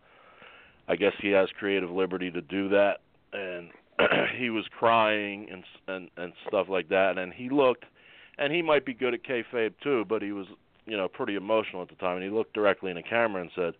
And Meltzer wrote this too. He said, I didn't know officially until this morning, and I was cleared literally last night. And Meltzer wrote that he was cleared Monday night, and he saw the doctor Monday night, and it wasn't official till Tuesday. But that comes the same week. That comes the same week as when JBL said Meltzer was so easy to manipulate because we tell him what we'd want the fans to know, and then blah blah blah blah blah. So. It depends. I mean, I don't know what's true or what ain't, but the good thing is he's back. And also good thing is I don't like that power bomb onto the apron thing for a guy coming off an injury, but, it's not his head. At least he's taking it with the top of his shoulders, et cetera. And if you notice the kicks, I'll have to go back and, to make this an exact quote, but the flying kicks, he used to kind of land on his head or didn't give a fuck, and he kind of found a way to flip his whole body over after landing them. I don't know if you noticed that when he was running into the corner giving the flying kicks. So if he modifies his style a little bit, I think there's something brewing. I predicted a Shane heel turn, which makes no logical sense after he and Owens and Zayn have been beating the ever-living shit out of each other for half a year, but maybe that was just protection in case Daniel wasn't coming back. But Swerve, bro. Swerve. Yeah, I mean that's what I'm thinking, but that's what makes it fun. At least it's what used to make it fun before we knew, and I hope that that's going to be continued where we don't know. What about just throwing it out there? I'm not sure what kind of a history they have. I'm not quite as up on things as Nate will probably be able to tell us. What about a Jericho return thrown into that mix somehow? The guy I see Brian eventually ending up having to deal with is going to be Miz. That's where they're heading. That's been brewing for years. But I'm looking at like if he gets in with Owens and Sammy there, can we have Jericho's got that fits fairly well. I don't see Jericho coming back yet. Fozzy's on tour. Maybe a little too soon for him yet. He's got his cruise coming up within the next few months, his like Jericho Rock and Roll cruise. Yeah, Not seeing Jericho coming back. At staying away long enough that people kind of forget about him again. Yeah, it's really perplexing. We don't know. We really don't know where they're. I don't know what they're going to do. I think you got to put, for my sake, and for me looking at this as it is, you've got to put Owens and Zayn over. Like, you need to. Because if Brian and Shane win, then your two full-time competitors that just competed for your world title just lost to a guy that hasn't wrestled in over a year and a guy who only wrestles once, maybe twice a year, and damn near kills himself every time he does it. Yeah, and Brian doesn't need to shine either. He's older regardless of what happens. It doesn't matter what happens. He's older. Exactly, Brian. Kind of where I was going with the swerve with all three of them ending up beating up Daniel Bryan at the end of the match. Possibility. It could happen. Maybe that was them. Maybe by them planning all this storyline-wise, you could say, we just wanted to lure Daniel back into the ring, and because Daniel and Shane had been at odds there for a while, and Shane made a deal with the devil, and kind of turned Shane into that authority heel figure like his sister is and like his dad was, because Shane's been a face ever since he came back. Yep.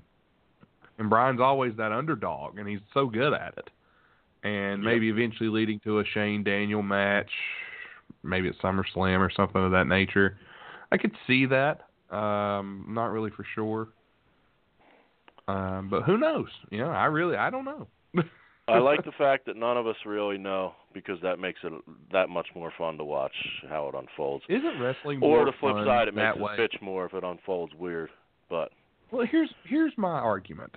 I've always had this argument. I quit reading Meltzer's dirt sheets, and I quit reading the NoDQ.coms and all that shit. I quit reading that years ago. The only time I go on there is if I see, hey, is somebody's legitimately injured, I look for an update. Because wrestling's more fun when I don't know. Like, why would I watch a show where a brand new show, that I don't know if I'm going to like or not, when I already know what happens, and before the show I've already made up my mind? You know what I mean? Yeah. Like, why would you turn on and watch a basketball game unless you're just going to dissect what the team did when you already know the final score? When you already know who wins, and it's a blowout. Like tanking, for instance. But anyway, go ahead. But yeah, I mean, why would you turn tanking on? Tanking is the equivalent of an enhancement talent. But go ahead. Tanking is jobbers. That right there, my friends, is going to be a T-shirt if there ever was one. Tanking is for jobbers. Right. I'll sell one. I'll sell one to George South. Copyright that tonight before somebody gets on it. Tanking is for jobbers. I like that. I really do. But why would you watch a TV show if you already know what's going on? Before I lose my voice, I don't even know if you guys are going to agree with me on this. So this is going to be one of the ones that I'm kind of vehemently angry about that happened while you were on the air or shortly before you got on the air, and it bothers me. And as I said, this is my opinion and not the opinion of Nate or Tim. I think it's an absolute travesty that the controversial and hated by a lot of people Vince Russo lost his show on Podcast One today for the reason that TMZ cast-off / sheet writer Ryan Satin complained that his girlfriend was getting death threats from Vince Russo's fan base. Podcast One, in this podcast business, as a fellow podcaster and a guy who wants to move up in the ranks, I don't think I would take a position with Podcast One if they offered to pay me enough to make me comfortable right now, because they're fucking spineless. Fans of wrestling are fucking morons for the most part. There's maybe 10% that don't have something psychologically wrong with them. My words, nobody else's. And to listen, I don't doubt it's true if Russo or Cornette or whoever you want to bring, their fan bases are fucking idiots. So if their fan base wrote something to Ryan Satin's girlfriend about, allegedly killing her, which I find strange, but I find all wrestling fans strange, including myself. For a network to take over a highly rated, highly enjoyed show, whether you like it or not, or whether Cornette likes it or not, or whether Brian Last likes it or not, the show's popular, and the show generates revenue, and it also makes a living for his producer, for him, for gives a piece to Disco Inferno, gives a piece to Stevie Richards, gives a piece to that Vito, who I don't even listen to, but it's taking away food off his table because some fucking pussy who writes about wrestling is bothered that his girlfriend got nasty tweets. And these fucking people in charge wilted like flowers and got rid of Russo within half a day. And now all of a sudden they're going over every episode and seeing if he said that he has a show called Castrating the Marks where he'll take quotes from Meltzer and Keller and Ryan Satin and et cetera. And he calls Meltzer Mr. Magoo, making fun of Meltzer's big nose, which I don't even remember Dave having a big nose, to be honest with you. He does. Dave's a good friend of mine from back in the day. I take that as a goof, like we do here. We goof on people. We goof on each other, for that matter. It's a goof, and I think Bix, I don't want to get into a Bix because I love Bix, but I think he was defending the move, saying it was anti-Semitism to call Meltzer Mr. Magoo, when he's made the same comment about Disco Inferno, who's Italian as the day is long. It's not anti-Semite. They lost, Podcast One lost a good show, and hopefully somebody will come along with money who has a backbone and stops fucking catering to these pussy fucking politically correct assholes. Or, it's going to suck because there'll be nothing good to listen to. Not that, I'm saying Russo's show was, the top show there is. But as I said the past show, some of the ones I listened to, some of them are okay. And now I can't listen to that because of Ryan Satin and Ryan Satin's sad, scared girlfriend. And I think it's bullshit. And I know both of them aren't scared. I know the wrestling fans are mongoloids, waterhead, fucking, I don't want to use the R word because that offends some that that are friends of mine. But I have no respect for these fucking wrestling fans, and I could care less what they say. Fuck the wrestling fans. If Russo himself threatened them, I understand that.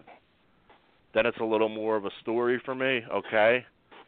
But his fan base wrote tweets and he gets fired? What if somebody writes tweets about us saying that I hate Markel Fultz? And they look deep into that and think, whoa, I'm close to the facility in Camden. I'm a large man and I once owned a gun. Maybe I could go over there and kill them. Let's get them off the air. I mean, when's it going to end? It's fucking bullshit. I don't want to, be on a pro-Russo tirade, but if it can happen to him, it can happen to your other favorite shows. It can happen to Jericho and Austin and fucking Cornette. Their fans are kooks, too. I saw some kook threatening Cornette's life. I don't know if you guys saw that tweet a couple weeks ago. Some gun nut was mad at his rant. He got some. Well, I'll be honest with you. We've had a, since you brought it up, I didn't share this. I actually deleted the post, or not the post, but I deleted the comment. Somebody came on our Facebook page and really ran their mouth about Tom Robinson. So, yeah, it was pretty pretty mean. Yeah, I have to assume that I saw that Fake too. profile, right? It seemed I like I have to assume that person is obviously somebody who, like, maybe whether that profile's fake or not, I don't know. But whoever wrote that obviously knows you. That's somebody who had a grudge, was backing a personal and grudge also, about by something. the way, if you're listening, you know what? I'm going to throw the bitch under the bus. I don't really give a shit. By the way, Erica Perez, if you're listening to the show, hi, honey. How are you? Learn proper grammar. The number 2 is not T-O, and it's not T-O-O. Okay? That's our first lesson. BC is before Christ, not because. Let's see, what else can we help you with? Or at least all us BTW. old people anyway. Yes. BTW. That's something you probably do in the bedroom with your dildo. That's not, by the way. And W/O is something I don't even know, not without. So if you're out there listening to the show and you have something to say about my friend Tom Robinson, and you want to say that the previous shows he's been on is better without him, okay, that's fine. You are welcome to your opinion. We will not down the 605. Matter of fact, they've always been good to me. They've always been good to Tom in some respects. But we are not in the bashing mode of them. But you felt the need to come on our post and bash us. So you, Miss Perez, can go suck a large dildo, ma'am, and hopefully it gets caught in your throat. So, yeah, that's what I've got to say. All right. I'd like to add my nickel in there if I could. Go ahead. First off, in response to her post, how are we trying to copy the 605 podcast? Well, we kind of are. 10. I'm definitely trying to. I'm definitely trying to copy it with the stupid 7. Yeah, the top 10 is hardly a 605 incarnation. It's not something David they Letterman came up did with that. on their own. It's even older than that. People have been making lists for millennium. Every night. I don't understand. I'm not going to interrupt you, Tim. Just pointing out your point. Top 10 every night on SportsCenter for the last 20 years. Yeah, I mean, okay, you may want to go slightly that the idea of coming up with fake personas, but that's not his either. That might be where we have heard the idea the most. But I mean, I used to watch the top 10 list on Letterman before Brian Last was even born. Pretty close, anyway. Secondly, drunk Uber drivers never getting paid to talk on the phone anywhere else in the world. Well, I got news for you. This drunk Uber driver does get paid for talking on his phone. So that's not even true. So I hate to break your bubble there, but, what's your problem, lady? And the 605 is doing better than ever without you. Well, good for the 605. Yeah. I don't think it's a female, by the way, but go ahead. It's a fake profile. Happy for him if that's true. No shade I don't here. know.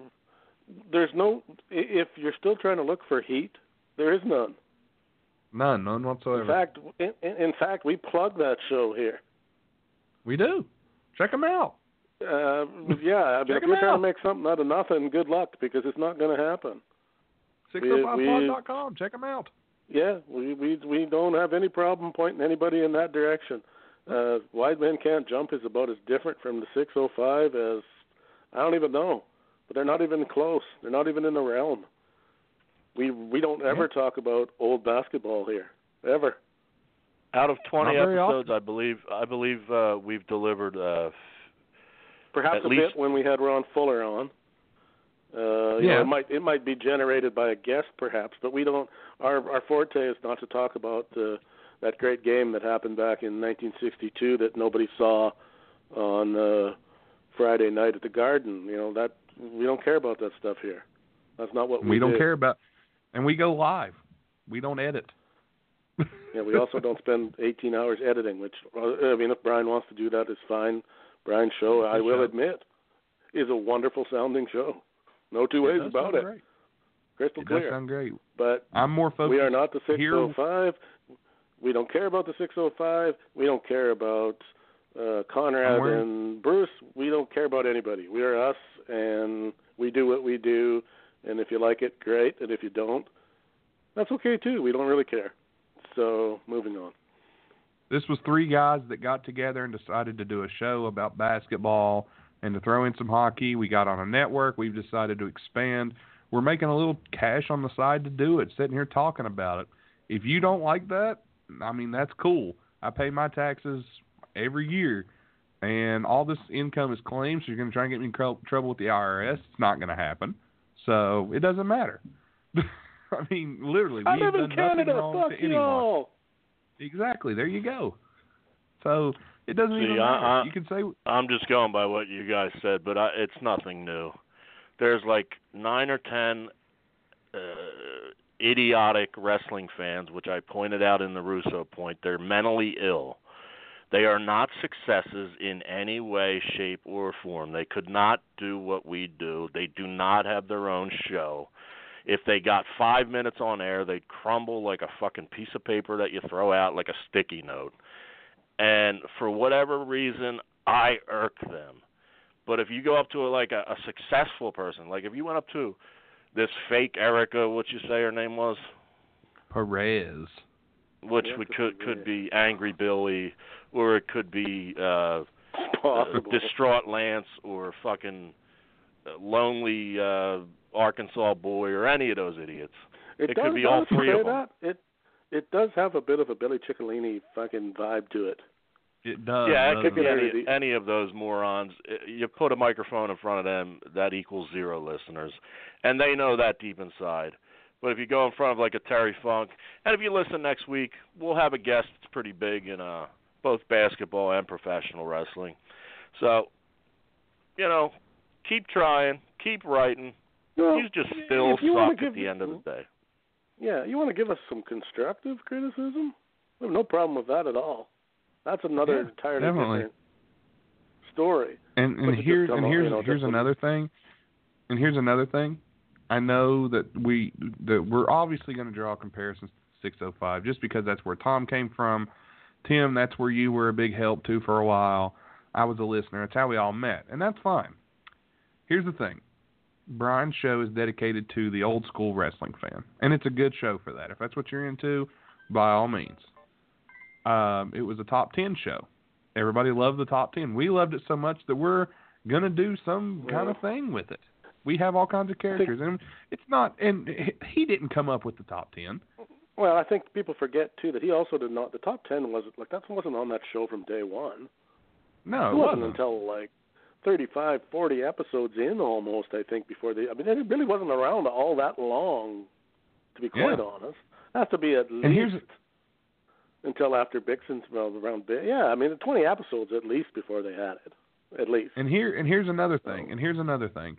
We also bring in guests on this show that we get compliments about our guests. We get people in basketball. We get people from wrestling. We get different guests from all over. Like tonight I had the director of operations from Marshall University basketball come on, who's a friend of mine. Last week we had Ian Riccaboni from Ring of Honor. We had Keith Pompey from the 76ers. We had former NBA players. We've had Jim Peterson from Minnesota Timberwolves, who used to play with Ralph Sampson. We've had Dave Benz, commentators. We've had beat writers.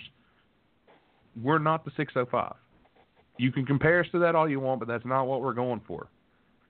And I'm sorry if you're listening to the show and you don't like to hear shoot fests or whatever. We're not really shooting. We're shooting, but we're not angry. We're just trying to point out we're not that show. We are Wide Men Can't Jump. It's what we do.